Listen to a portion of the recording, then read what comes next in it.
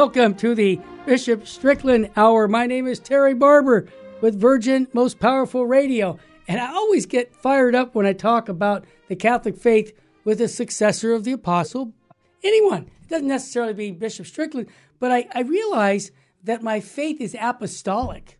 You know, that I can find out who ordained Bishop Strickland, then I can go find out who that was, who ordained him, and I can link it all the way back to 2,000 years. That's something that as a young person, I remember finding it very reassuring that our church has apostolic roots. So, Bishop Strickland, thanks again for another hour here, for taking the time out of your busy schedule. So, welcome. Thanks, Terry. Thank you. I wanted to bring up a topic that Cardinal Pell, he passed away just about a year ago, and he's been on our program with you. And I think it was right after he got out of prison. Correct me if I'm wrong, but that was my recollection. And he talked a little bit about his ordeal, and he fought the case and won it. You know, so they accused him of some mismanagement of sexual nature, and it was found that it was not true. But he spent over a year in prison for it. And this is a man who has really, I know him back in, I think it was 1996. I thought about it because I had to ask how old my kids were. I had 4 little kids at the time, and they were in a 15-passenger van with Cardinal Pell. He was the Archbishop of Melbourne, and we were taking him around Southern California to the Getty Museum and different places. And I have to tell the story. This is the man who had and I got to think about this. We're in America. He's got my 6-year-old daughter in his lap, right?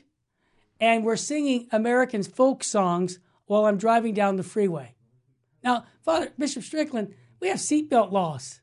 You know, we have all these things, all this stuff, and we're just having a grand old time. I didn't say a word. I said, you know what? My kids are having a great time with this Archbishop.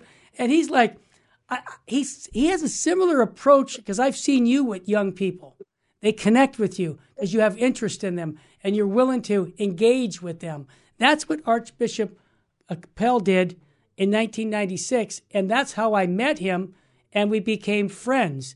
And so the reason is because Father Fessio asked me he said his friend Cardinal Pell, Archbishop Pell, needed a day in L.A., and he wanted to see the sights. And he said, well, Mr. Barber would be happy to do that. And he was right. I was.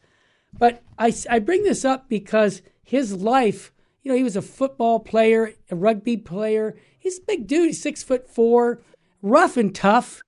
And, he became a Catholic priest, obviously, and a spokesman for truth. I remember watching him on TV shows on YouTube with controversial topics, whether it was homosexuality or women priests, and he never budged, and he was calm about it. And they would attack him, and he would just refute them with the truth of what the gospel teaches. And it didn't seem like he was rattled. And I wanted to get your take, because you met him via the radio. Maybe you met him in person. Did you meet him in person? No, never had the chance to meet him in person, but I did have a couple of Zoom kind of sessions where I had a chance to have a conversation with him. Good. And of course, the Australia connection is significant, because I'm sure I've mentioned here that my mother was from Sydney, Australia. Yeah. He ended up the Cardinal Archbishop of Sydney toward the end of his life. So, Cardinal Pell, a great man of the church, just a great man, and very kind of unflappable in speaking the truth of the church.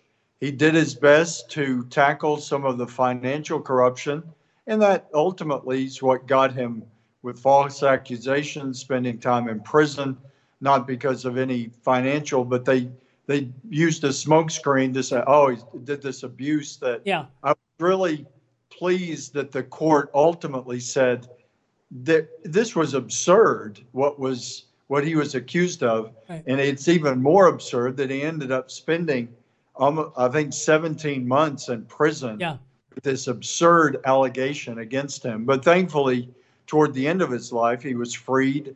And he wrote, I haven't had a chance to read his letters from prison, but I understand that they're very significant. And I remember in our conversation with him, he talked about his experience with the guards and how kind they were and how much he appreciated their humanity. Yeah.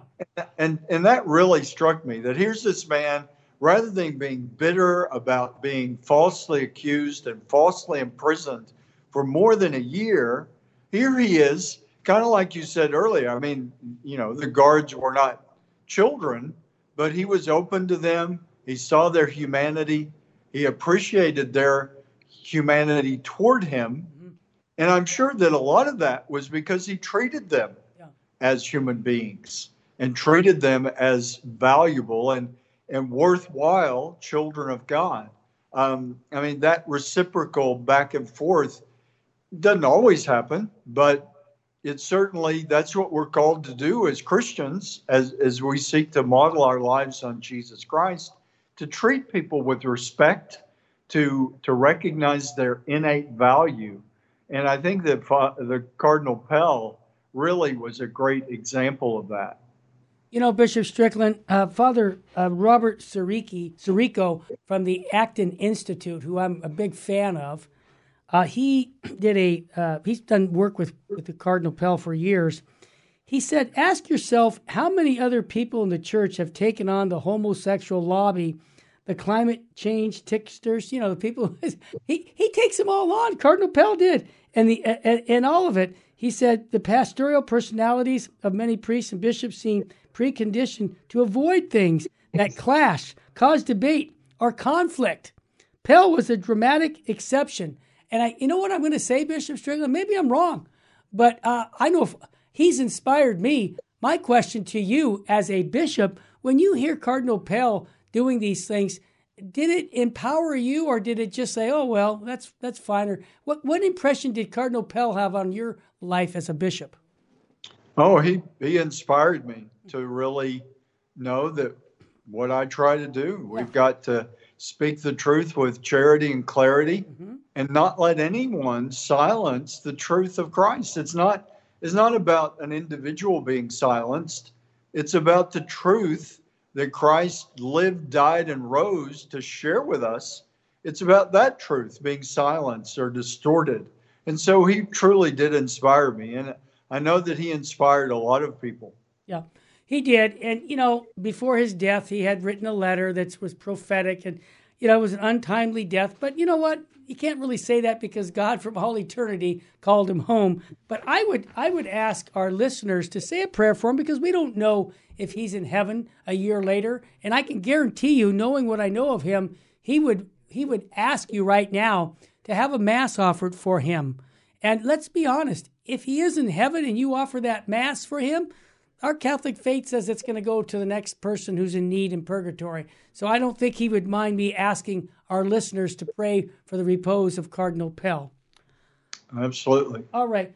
Before we move on, which we're going to move on to the catechism, I just wanted to mention something you tweeted, because I didn't get it in the last week. And that was, you said, second book of Maccabees, chapter 6, verse 18 to 31, the martyrdom of Eleazar. Eleazar was 90 years old. Okay, I'm 67 now. 90 years old, that's an old man. But he was willing to die rather than defile the laws of his Jewish faith. You point out in your tweet, his story gives us an example of disciples of every age. And then you said, let us be like Eleazar and simply say no to anything that's contrary to the faith. Amen to that. It seems like, especially today. Yeah. Well, that's why I shared that, because that story in Second Maccabees is very inspiring. And it was written in the book of Maccabees because I'm sure that the Jewish faithful that knew of the story of Eleazar were inspired by this man who was, and said very clearly, because you might say, well, it's just a matter of pretending to eat a little meat and, placating the rulers. Sure. But he knew that it would be bad example. I mean, that's what our faith would teach us. So And we need that kind of inspiration. We need people like Eleazar who remind us nothing supersedes the value of being faithful to God, especially, and we've said it many times. I mean, we're both in our 60s, Yep. and that I can say, and I know you say the same thing. Yeah. Part of the realization that we have, a good part of our life is behind us. Exactly. We don't know how much, nobody knows how much is ahead of them, but younger people in their 20s and 30s, they assume they have a lifetime ahead, which hopefully they do. But a lot of our lifetime is in the rear view mirror, but that we need to remember that. And I think Cardinal Pell was another example of what Eleazar did. He in his last years was very strong and very focused on sharing the truth and being willing to take the hits for sharing the truth and standing for that truth. So it's really a perennial, ageless call that we have. And we pray that not only just because a person's old doesn't mean they're wise, but we need to pray for that wisdom. Well, Sam, we come back. I got another inspirational story to share with you. Stay with us. You're listening to the Bishop Strickland Hour on Virgin, Most Powerful Radio.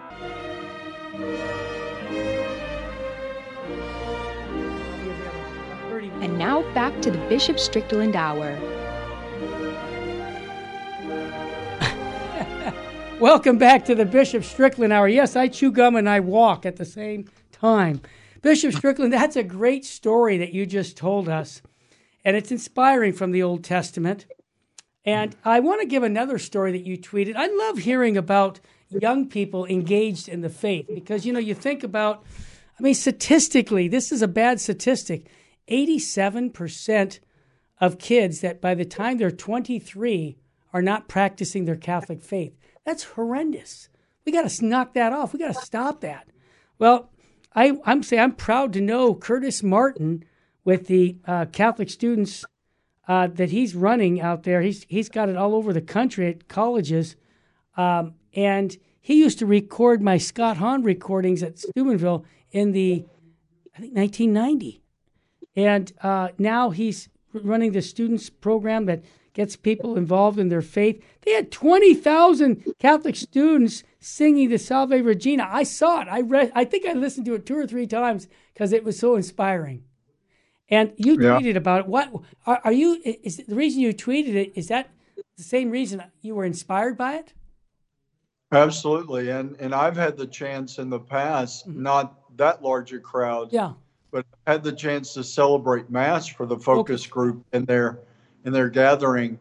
And it's so inspiring to see the numbers, but also to hear young people who, frankly, know the Salve Regina to be able to sing it, and to hear these young voices raised up in worship and song. It's very inspiring to celebrate Mass as a priest, where too often in a parish setting, you say the Lord be with you, and you kind of go, and with, sort of not so enthusiastic, but to have, 10,000, it was about 10,000 when I was there. Wow. But to have 10,000 young people responding. And the Second Vatican Council talked about to be engaged in the Mass, full and active participation. Right. That's what it's about. And so it is inspiring to see young people. And I think we always have to remember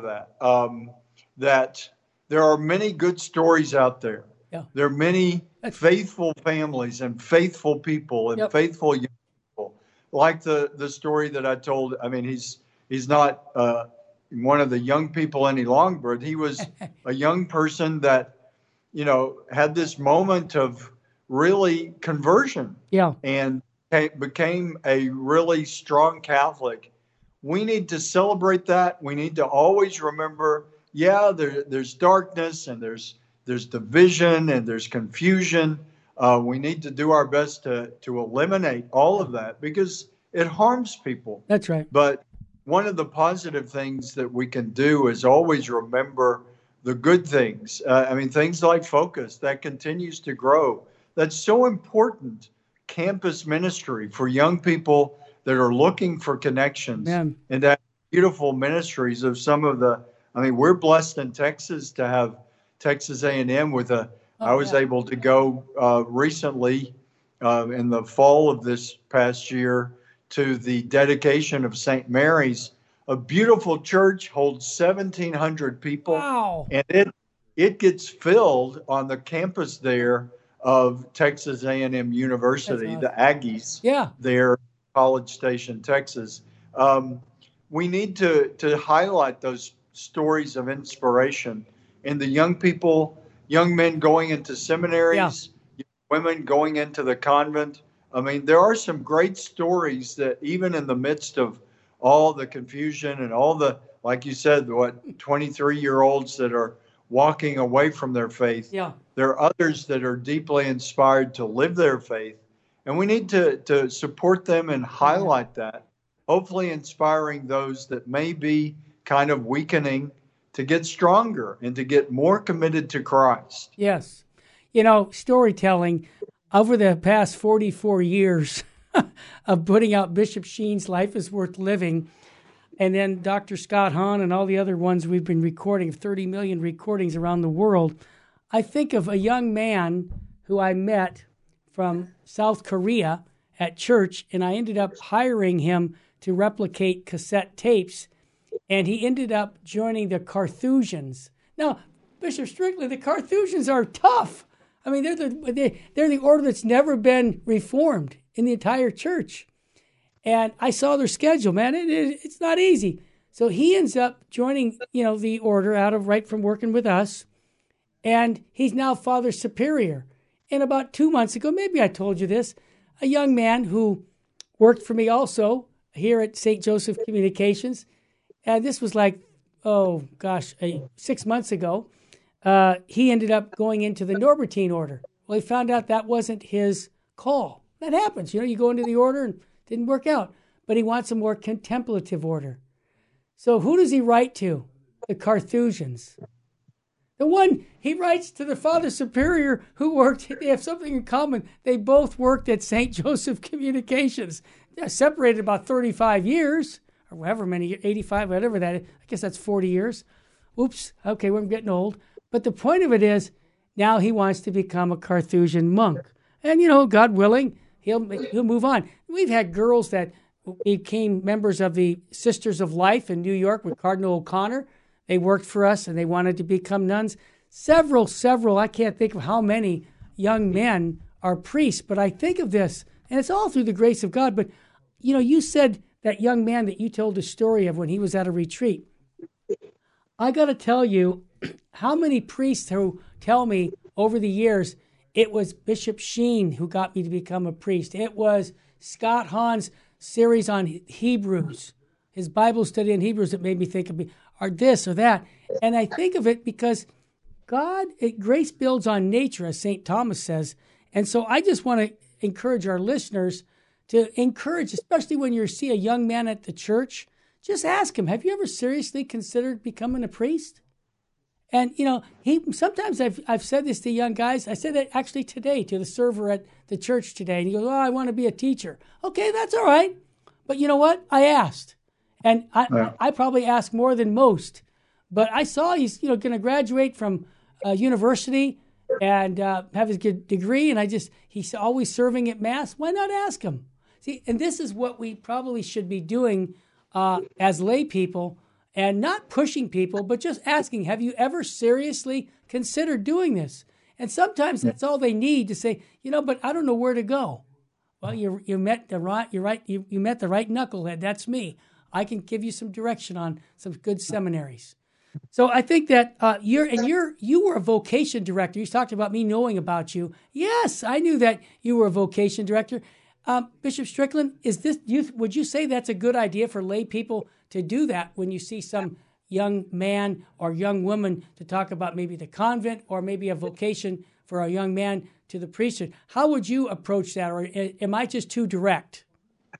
Oh no, I think we need to, certainly with a great respect that they may, like this young man said, he wanted to be a teacher. That's great. Yeah. But at, I've often said that once a vocation director, you're always a vocation director. And That's good. as bishop, I often would ask servers or young people, consider the possibility. Yeah. When I visit a family, it has boys and girls. I encourage the boys to consider priesthood and the girls to consider the convent, at least to pray about it. In my experience, and I would say you would say you're a layman with a wife and children and grandchildren. Sure. I'm a lifelong priest and entered the seminary at 18. Awesome. But the point is, find God's plan for you. Find what God is calling you to do. It doesn't make life always easy or turn out the way you expected, but it makes your life fulfilling. Yeah.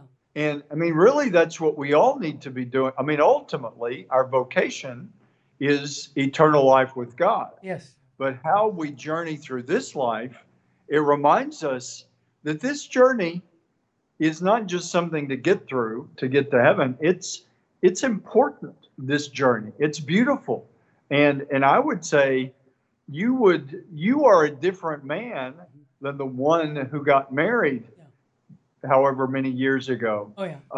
Because of experiences, because your wife has helped you grow and challenge you. Yep. You've challenged her. That's what life is about. Yep. And to find the best, I feel very blessed that at 18 years old, I really didn't know what I was doing, but I gave it a chance. Yeah. And by the grace of God, each year through the seminary and as a newly ordained priest and through the years, now my next anniversary in June, it'll be 39 years. Oh my God.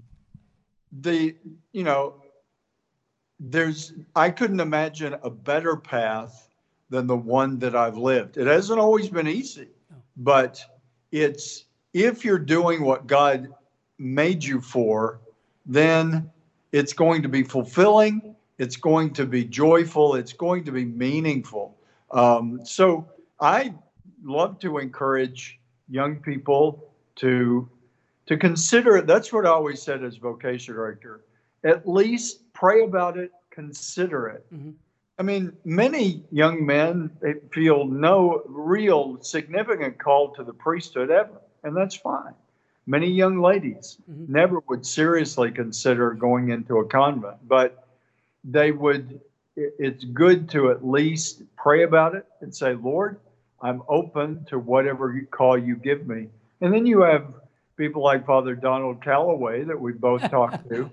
And I mean, took a very different path, had a tremendous conversion story, and then ends up as a Catholic priest. I've known many wonderful priests through the years who said the last thing they ever wanted or dreamed was being a priest. Yeah. And if I might add something, my wife and I both were, she was in the convent before we got married. I was in a monastery in my early years. And we both agree that was very important for us to test our calling to religious life. Yeah. And we don't regret taking that time. Actually, we deepened our relationship with Jesus Christ. Why? Because of the formation we received. So I want to encourage that. What I always said to the men that were considering entering the seminary, my message to them was always, the church will benefit from whatever time. If you genuinely open your heart to the question of a vocation to the priesthood for men, then you're going to benefit and the church will benefit from you entering into, I mean, some men go through lots of years of formation and they discern out, as they say, they determine they aren't going to be ordained a priest. But any time that they give, whether it's a month, a semester, or many years, they will benefit and the church will benefit from young people that have taken seriously God's call in their life and asking and really praying to know that call more deeply. Well, that's been my experience. Wow. We come back, we're going to open up our catechism, folks. You're listening to the Bishop Strickland Hour on Virgin Most Powerful Radio. Stay with us.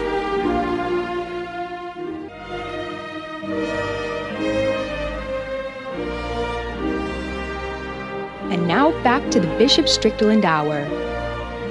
Welcome back to the Bishop Strickland Hour. Indeed, we're opening up our catechism of the Catholic Church, which actually is the catechism from the St. Philip Institute called The Way of Christ. I have the student book, so I would encourage you to pick it up from the diocese. You can go to St., it would be ST for St. Philip Institute of Catechesis and Evangelization. They got great resources there. Now, Bishop Strickland, we're continuing from last week on chapter 8, the Church, and we're talking about how is the Church Catholic? Catholic means as according to the whole or universal. The Church is Catholic because the Church proclaims the way of Jesus whole and entire. The Church is also Catholic because Jesus established the Church for the whole humanity. The Church is made for all men, women, extended across the whole world. Now, with St. Irenaeus in 107 A.D., I read that in my catechism, is that when the word Catholic was first appeared because they were all over. The Christians were all over.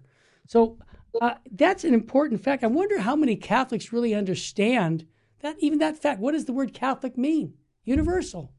So, your thoughts?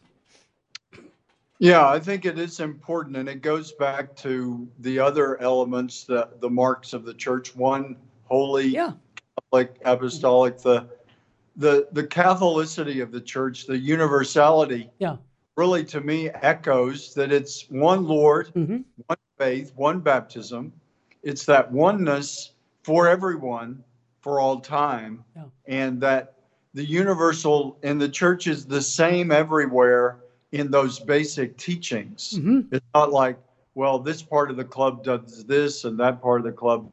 It's if it's Catholic, then this is what the church proclaims. And so that universal nature of the church is very important and very powerful if we really recognize that truth of what the church is. It's not, having grown up in and worked in this corner of Northeast Texas, many churches aren't Catholic.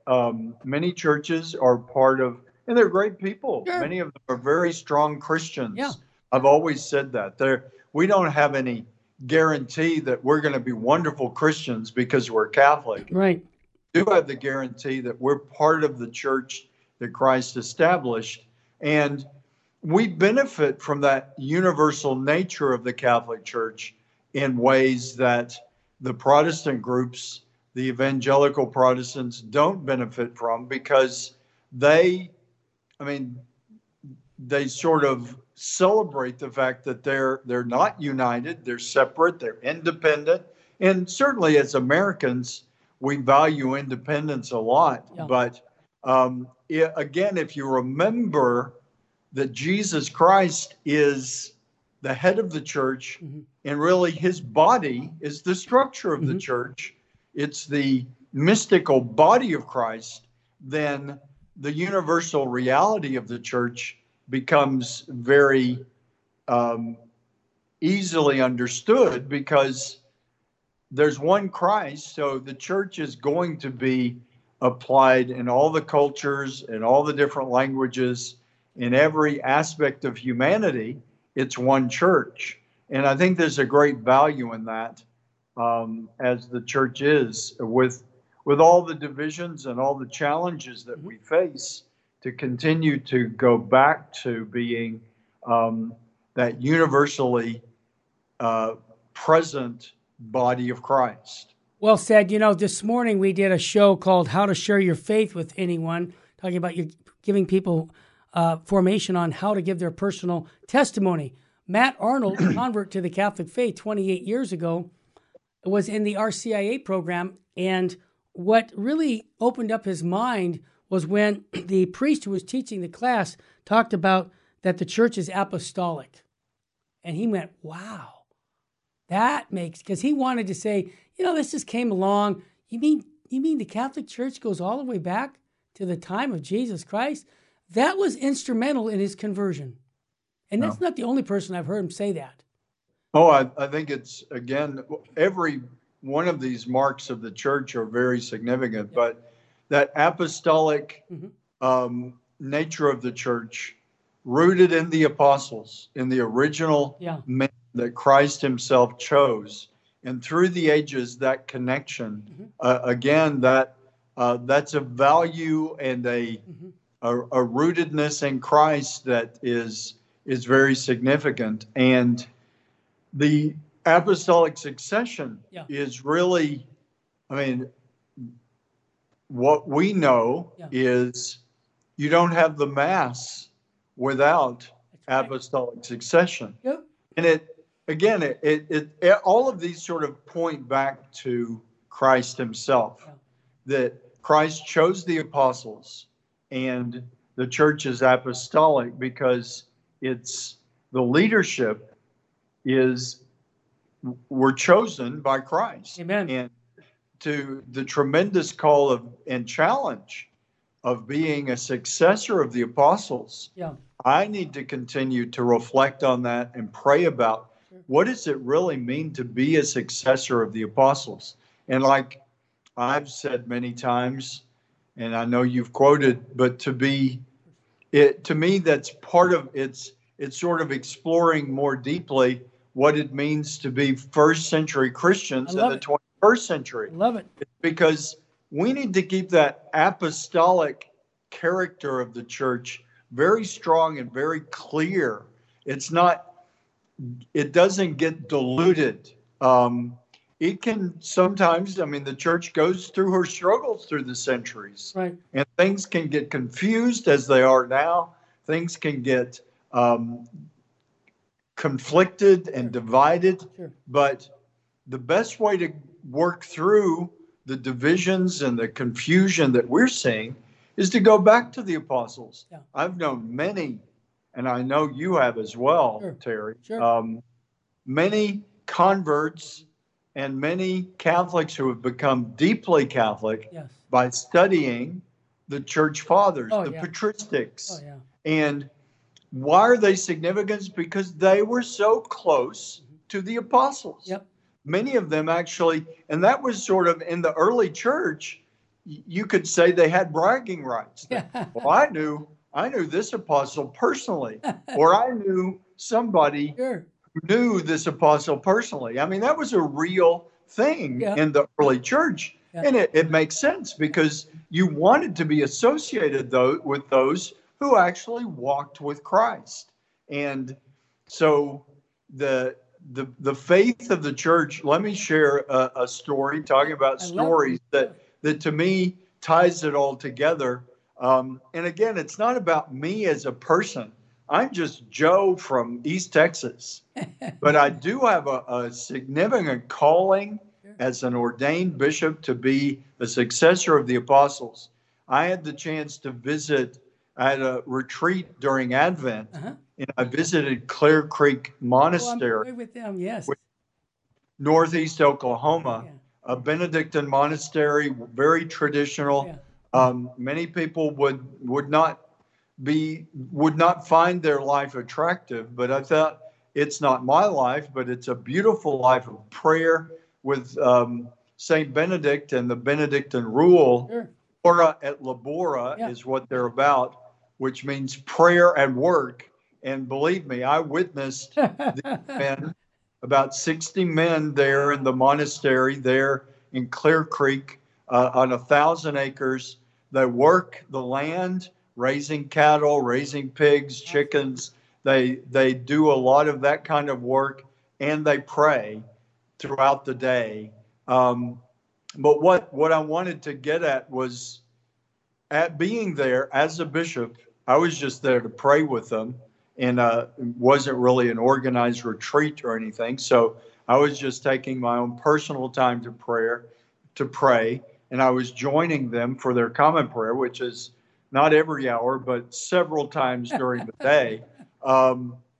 And when I was there in chapel with them, the monks I was there in a special chair that they gave me because I was a bishop, because I was a successor of the apostles. And they didn't know me from Adam, but they knew I was a successor of the apostles. And their reverence toward me was because of that. Yeah. But it was humbling to me because here I am sitting there and I was sometimes confused by their prayer because I'm not very familiar with it. Beautiful, but I'm, trying to find out what page they're on and everything. But as they're coming in, 2 by 2, these 60 men, some old, some young, just the variety of any group of 60 men from, probably late 20s to 70 plus, but they're walking in 2 by 2, and they would all bow to me. Wow. As they came into their place for that hour of prayer. Yeah. And I knew they weren't bowing to me as Joe Strickland. No. They're bowing to my apostolic office. Exactly. And in that way, I was pleased to honor the Christ and his apostles as they were. Yes. It was very humbling and a reminder for me that I've got a lot to live up to, because here they are bowing to me because I'm a successor of the apostles. Yes, they should. It reminds me to be the best successor of the apostles that I can be. Beautiful. Before we take the break, we don't want to go any show without talking about the unborn. I just read the report for 2023. Abortion killed 44.6 million people worldwide, more than any other cause of death. Now, Bishop Strickland, we constantly talk about the unborn. This is why. Look at the tragedy every year. That's what we know. That's not even including an abortifacient type abortions that are not recorded. So this is a huge number. And if we don't speak up for the unborn, I think it's got to be a sin of omission, because they're crying for help. Nobody can help these kids by themselves. They can't do it themselves. Somebody has to stand up for their dignity. Am I onto something? Absolutely. And Terry, I would put in a plug for the pro-life march in Washington. That's what I was going to have to say. In other places, I'll be blessed to be at the pro-life march in Washington again this year. And I encourage people to go. I can't go to Washington. There are other around the country. That's right. We got the one in the West Coast. One of those. San Francisco area. Stay with us. We'll be back with...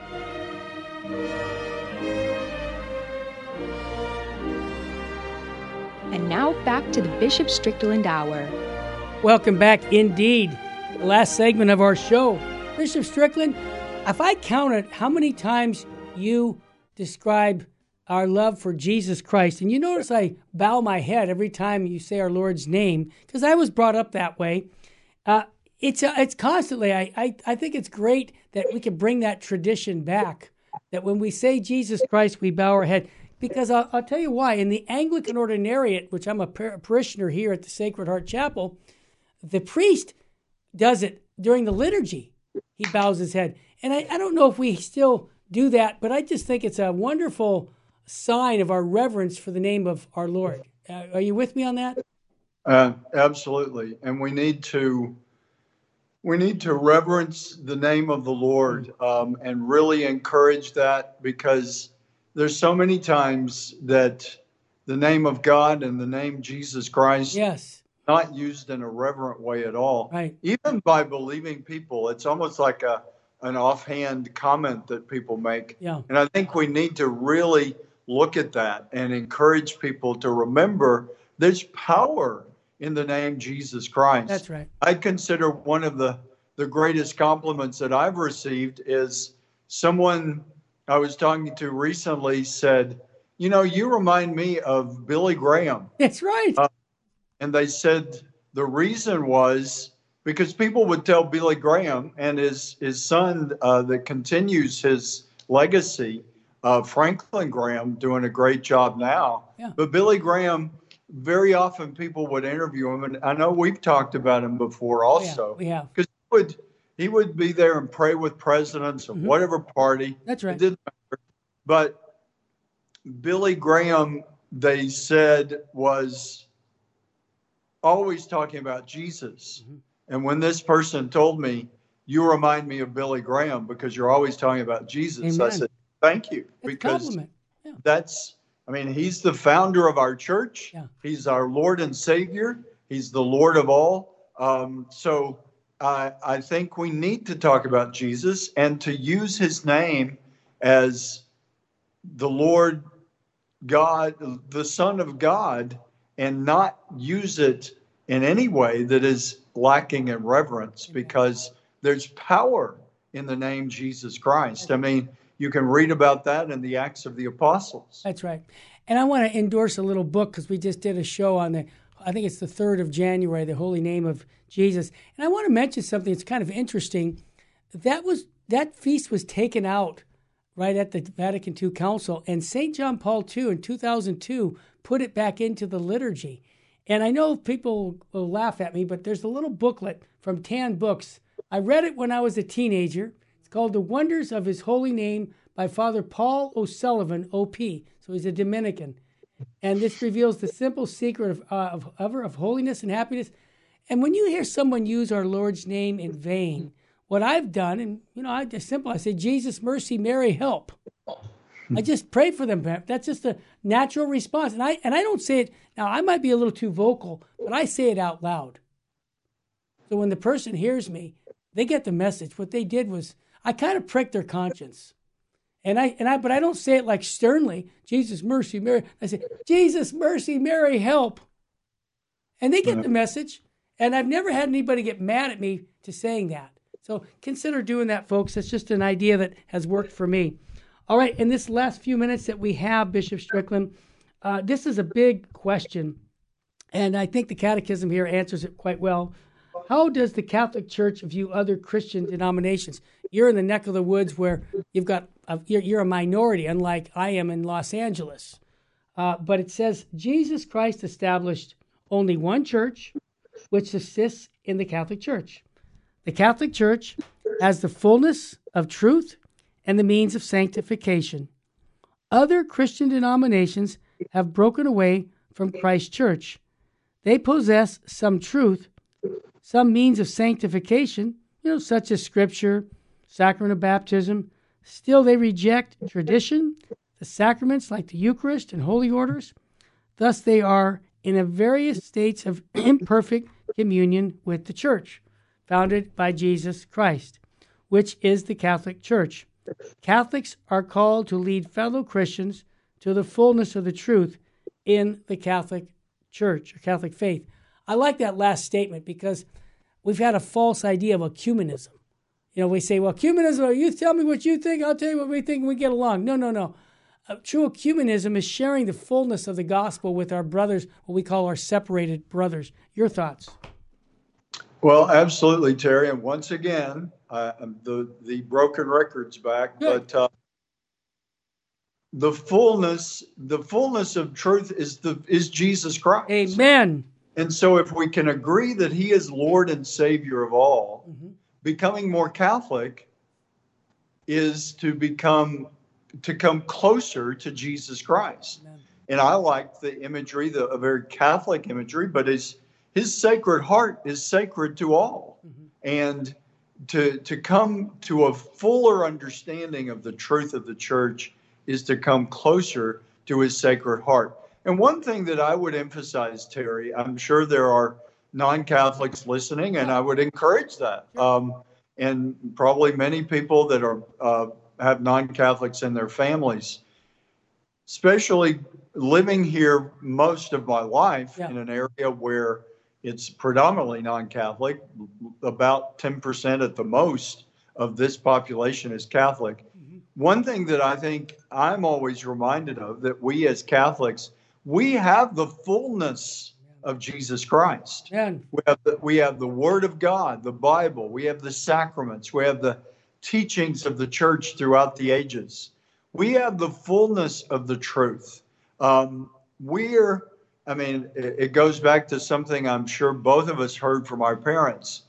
Of those who have received much, much is expected. Sure. And I think it's a humbling reminder to us as Catholics. And what I think a way of really reflecting on that is to really applaud and be humbled by the holiness and the apostolic fervor of non-Catholics who don't have everything that we have, who don't receive the body and blood, soul, and divinity of Christ himself. Well said.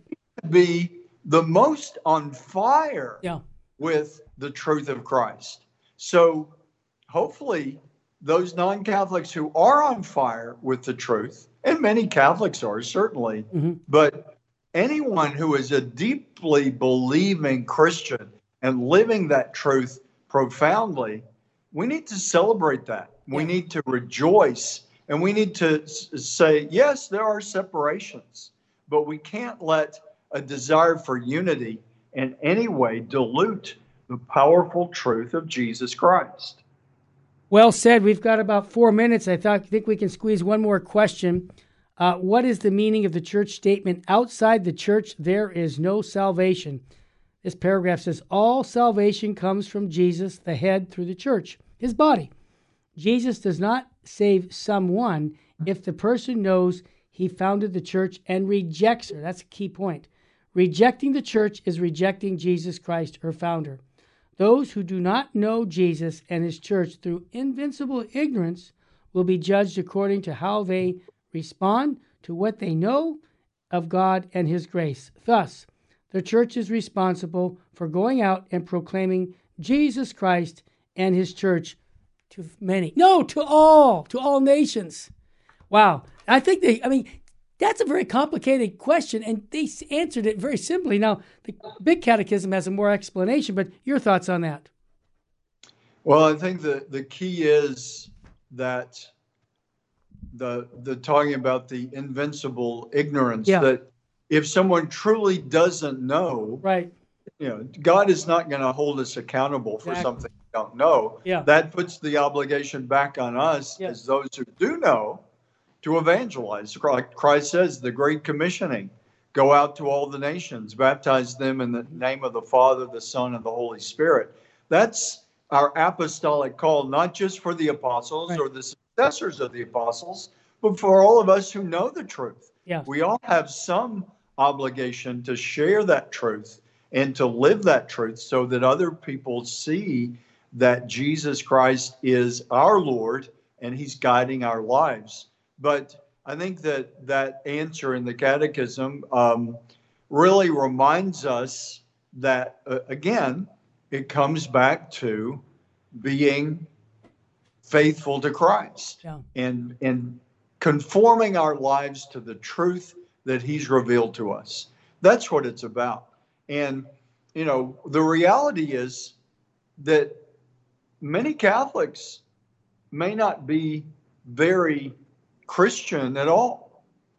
If it's just treating Catholicism like we've talked about, sort of a club I belong to, and I occasionally do Catholic things, but if it's not about a deep commitment to Christ, then we're one of those who has received much, and much is being expected. If we're not doing our best to respond to that treasure, the pearl of great price that we've received, then that's what motivates me, and I'm sure it motivates you. That's what we're obligated to do.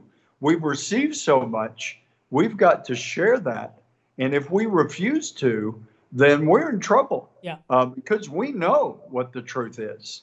For those who don't know the truth, to the degree, whatever degree of truth they know, they're obligated to live by that. And I would say to continue to learn more of the truth.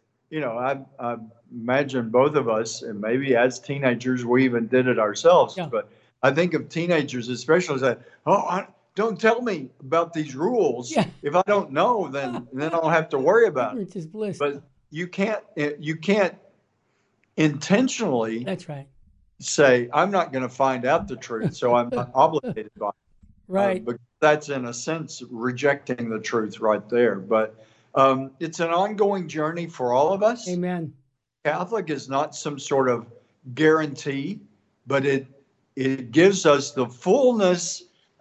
I guess one way I would say it is the whole toolbox of grace, and sacraments, and Word of God, and all the things we need for our salvation to truly live our Catholic faith. Well said. When I hear the music coming on, so I want to remind everybody to go to the March for Life in Washington, D.C., or on the West Coast in San Francisco. Just Google March for Life, and you'll find it. Bishop Strickland will be there at the prayer breakfast in Washington, D.C. So I thank you, Bishop Strickland, for taking the time to share the gospel. Is that I'm thanking you to do your job. In other words, this is what you were meant to do, to give people Jesus Christ. And I thank you for taking that time to do that. I want to say that if you go to our website, vmpr.org, download the free app, you can listen to all the shows that we have on Virgin Most Powerful Radio. And in the future, we're going to have more information on Bishop Strickland's new website. We'll be giving that in the future. May God richly bless you and your family.